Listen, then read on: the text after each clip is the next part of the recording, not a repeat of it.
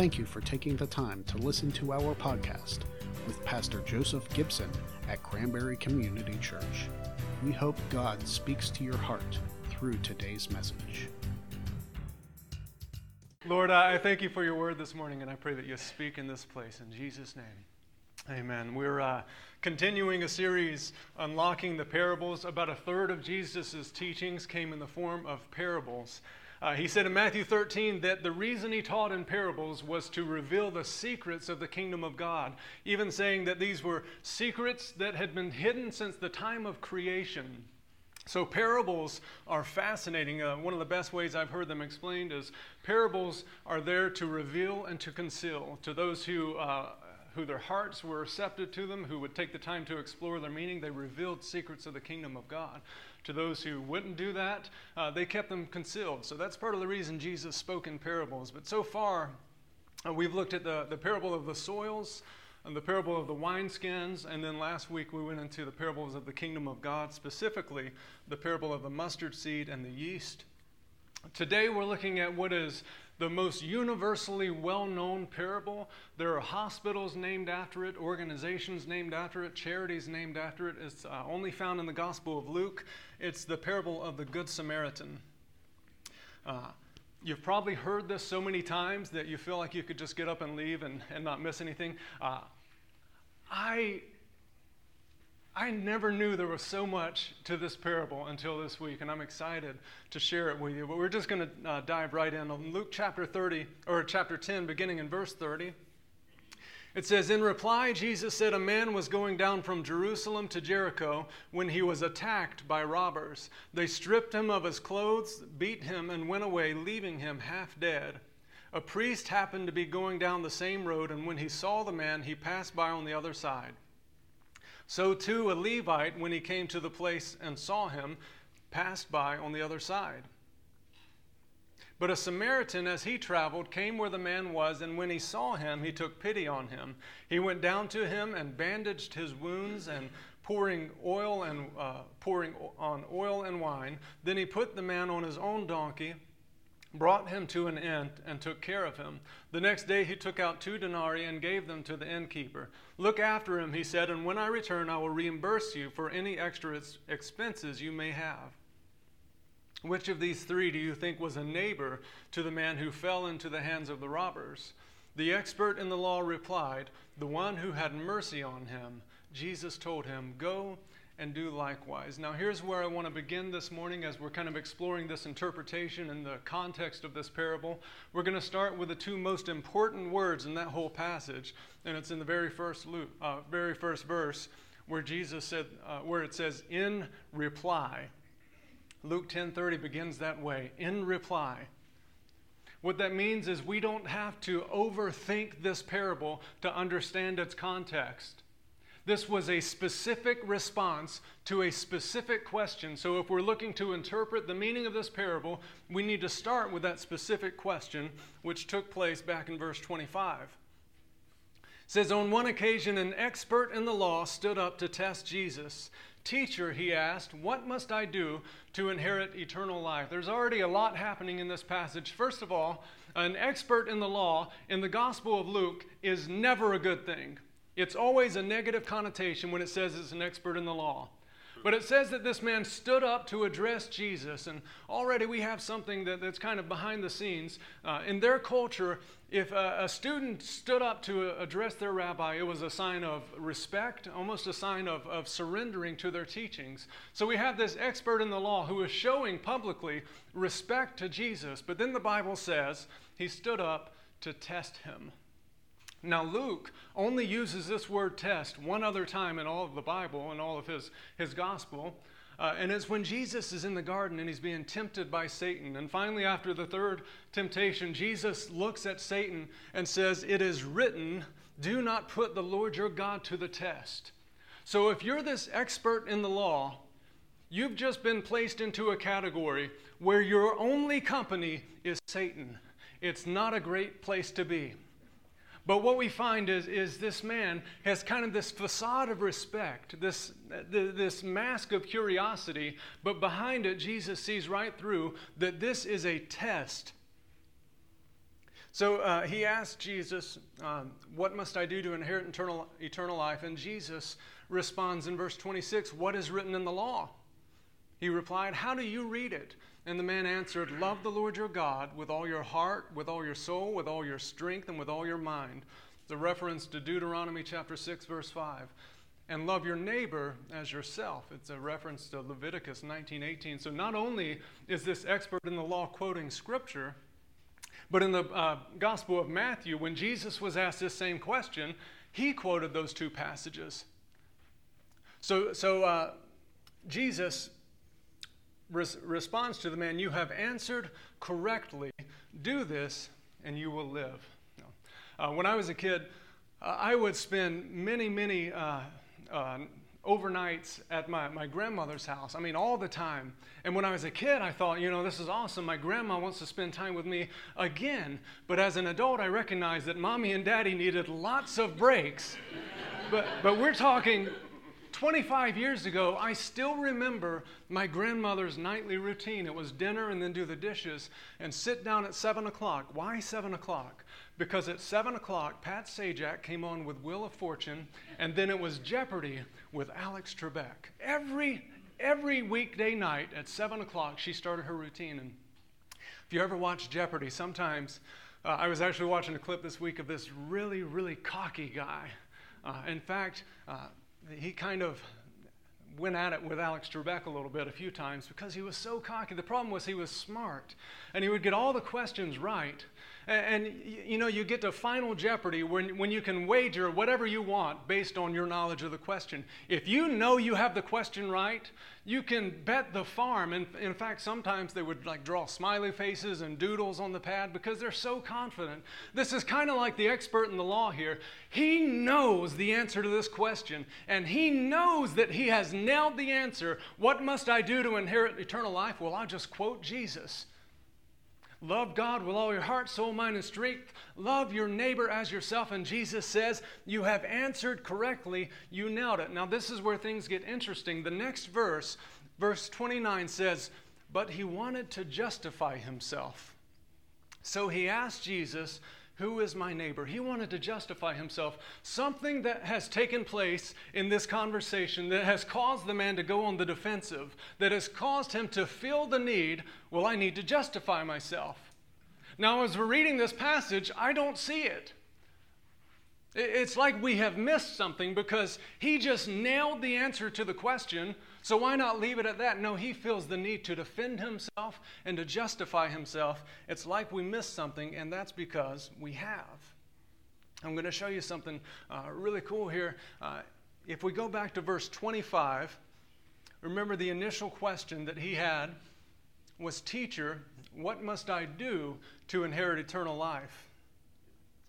When Jesus ultimately answered this question, referring to the great commandment, Jesus responded this way. He said, do this and you will live. Now we're going to get a little bit into the original language here because that's where this, I don't know if you want to call it a controversy, that's where he felt the need to justify himself. But when the expert in the law asked this question, he used a Greek word, it's poisos.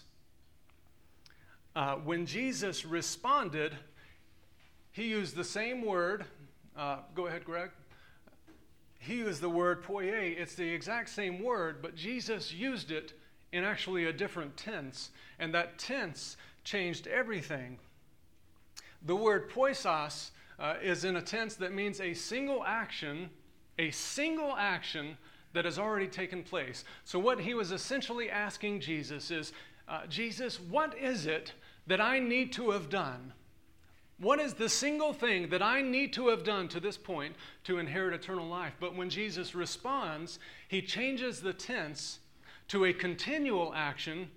In other words, he's saying, you think that this is something that you need to have done once, and I'm telling you, this is not something you check off your list. This is a lifestyle.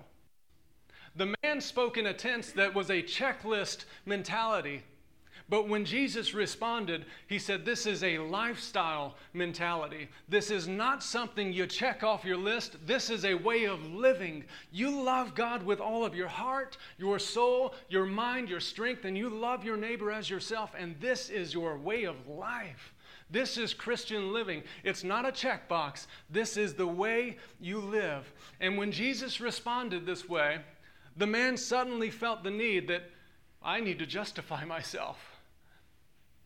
So feeling the need to justify himself, he looks at Jesus and he says, well, then define what a neighbor is. Maybe he just has kind of a twinge of hope here. Maybe if Jesus defines a neighbor the way that I want him to, maybe I'll still be justified. So he asked Jesus in verse 29, he said, and Jesus, who is my neighbor? Now, on the one hand, this is a legitimate question because it's a reference to the book of Leviticus. And when it talks about a neighbor, it's a very broad word. That word for neighbor, it can mean friend, companion, fellow citizen, business associate, brother, husband, neighbor, and that's just a few of the meanings that this word has. So on one hand, this is a legitimate question. Jesus, when you say to love my neighbor, that could mean many things. Who is my neighbor? But on the other hand, this question implies another question. If he's asking who is my neighbor, then he's also asking who is not my neighbor. Who can I exclude from this command that maybe I don't have to love? And it's in response to that question of Jesus, well, who is my neighbor? That's where Jesus goes into the parable of the Good Samaritan. Beginning in verse 30 again, it says, in reply, Jesus said, a man was going down from Jerusalem to Jericho when he was attacked by robbers, and they stripped him of his clothes, and they beat him and went away, leaving him half dead. Now, leave that on the screen for just a minute, Greg. It's important to see something in the context of this parable. Right as Jesus is beginning it, the neighbor is the man who has been attacked. Because the context is love your neighbor. So Jesus presents the guy that needs to be loved. He says, this is your neighbor. This is the guy who needs to be loved, a fulfillment of the book of Leviticus. So Jesus kind of answers him right away. But this guy wants to know the identity of this man specifically. I want to know, is he an Israelite? Is he a priest? Is he a Pharisee? Who is it that I have to love this way? And Jesus does something that's actually pretty genius.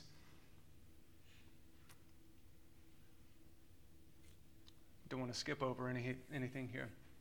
Because what Jesus does is he takes away any manner of identifying who this person is. There were two of the primary ways of identifying a person in that culture was their dialect and their clothing. The clothes they wore could tell you where they were from, and their dialect. In fact, in Judges chapter 12, there's an example of them trying to determine if someone was from Ephraim, and they said, well, ask him if he can pronounce this word, and if he can't, kill him, because he's not one of us. By their dialect, they could tell who they were. Another way is by their clothing. What Jesus does in this story right away is he takes away his ability to speak. He was beaten half dead, so you can't tell who he is by his dialect. And he says they stripped him of his clothing, so you can't look at his clothing and tell who he was. Jesus takes away the identity of the neighbor that this guy is searching for. All we know is that he is someone who is in need. Now, when Jesus is telling this story, it's kind of hard to picture.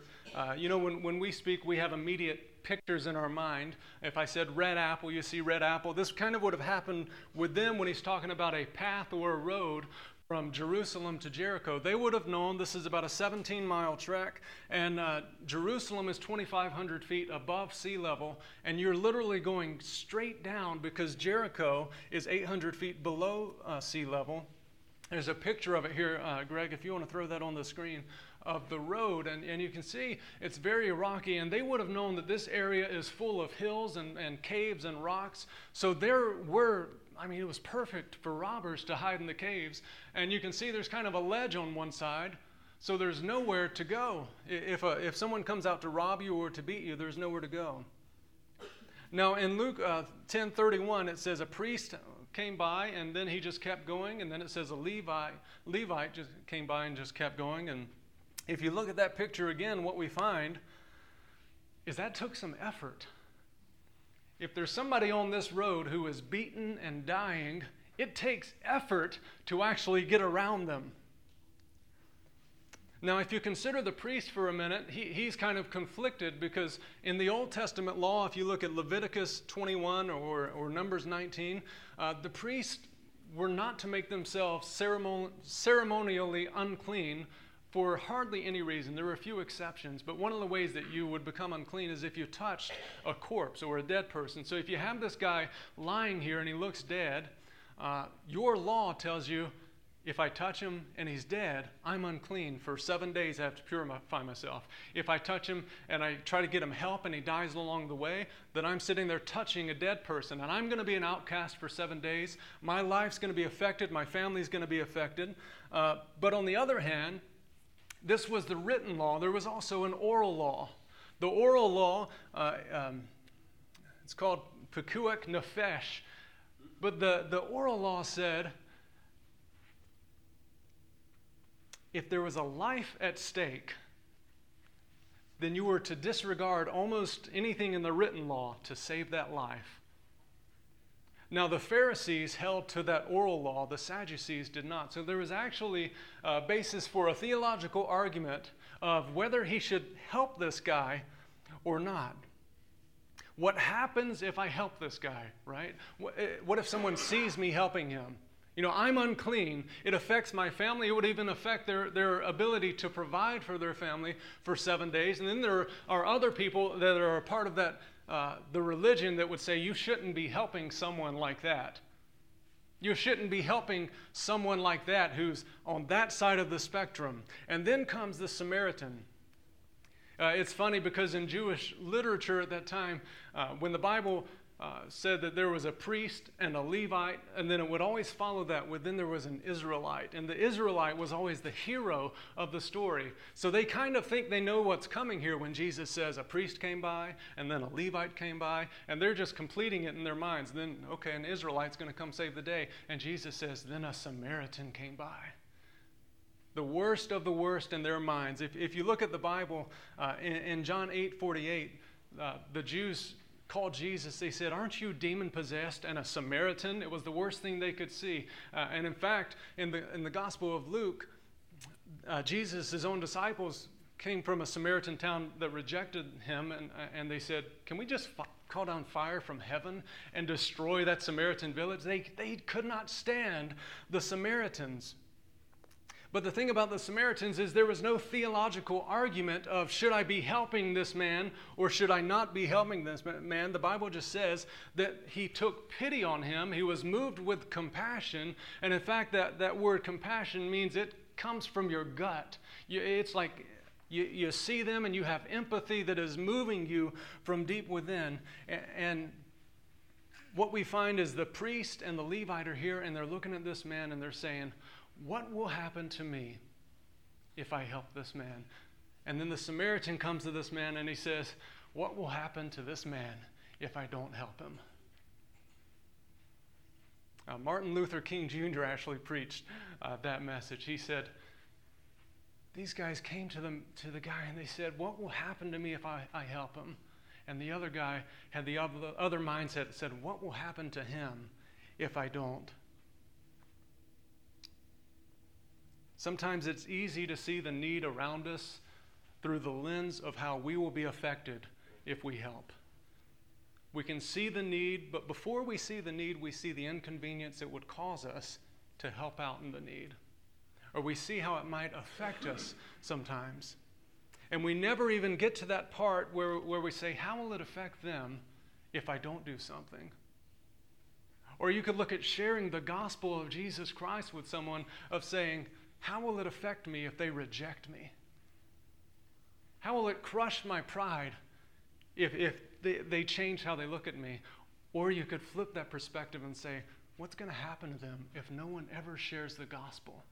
If no one ever reaches them with the love of Jesus Christ? So the Bible says that the Samaritan went to him. He's not bound by the law. He's driven by grace. And he touches the man. And he takes him to find healing. And then Jesus looks at the man and he says, looks at the expert in the law. This is Luke 10:36. He said, "Which of these three do you think was a neighbor to the man who fell into the hands of the robbers?" And look how the expert in the law replied. He said, "The one who had mercy on him." Notice he can't even bring himself to say Samaritan. He has to say it was the one who showed him mercy. And Jesus told him, "Go and do likewise." Renee, you could go ahead and come. If we go back to where this parable started, remember it started with a single question: who is my neighbor? But what Jesus does through this whole process is he refuses to identify the neighbor. And what he challenges the guy is, who is being a neighbor? It's not who is your neighbor, it's are you being a neighbor? It's not who are they, it's are you loving people? Are you loving your neighbor? Jesus has flipped this entire parable so he's not even answering the original question. He's made it his own question and said, it's not about your neighbor, it's about are you loving them?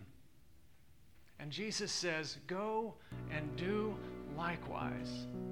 Not to check it off your list, not to feel better about yourself, but because this is the way of life for someone who follows Jesus Christ. Can you guys stand with me this morning?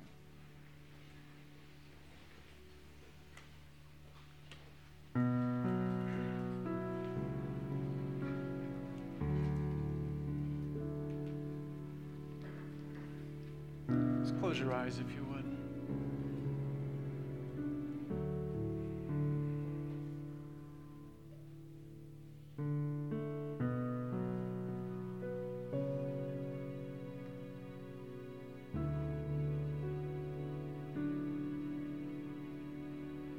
Jesus had this incredible ability to love anyone without compromising his own values.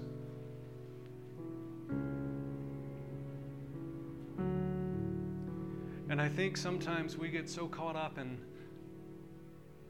not wanting to be seen as one of them, whoever that them is. Not wanting to compromise or being seen as compromising our own values. When God is saying, it's not about who the person is, it's about recognizing the need and showing compassion and empathy and mercy.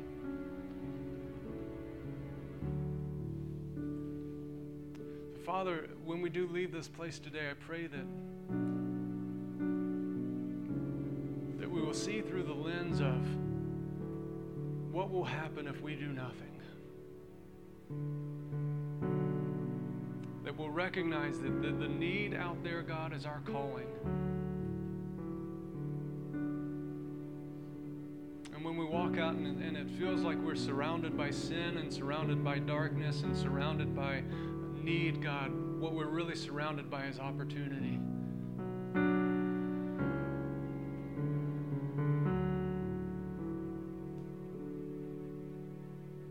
As Renee leads us, I pray that your Spirit would speak to our hearts, God. Maybe there's a scenario in our lives today that we've been overlooking or looking at from the wrong perspective, Lord. Would you show that to us in this time?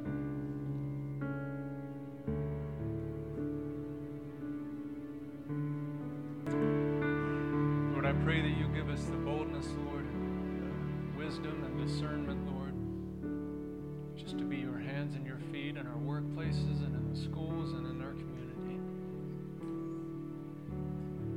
For your blessings over each person as we go today. In Jesus' name, amen. So if you can stick around, we're going to take probably 15 minutes or so to just get set up in there. And even if you forgot food, we want you to hang out with us. You're allowed one piece of chicken. No, as much as you want, so. Thank you for listening to this week's message. Don't forget to subscribe to this podcast for a new message every single week. And as always, from all of us at Cranberry Community Church, may God bless you.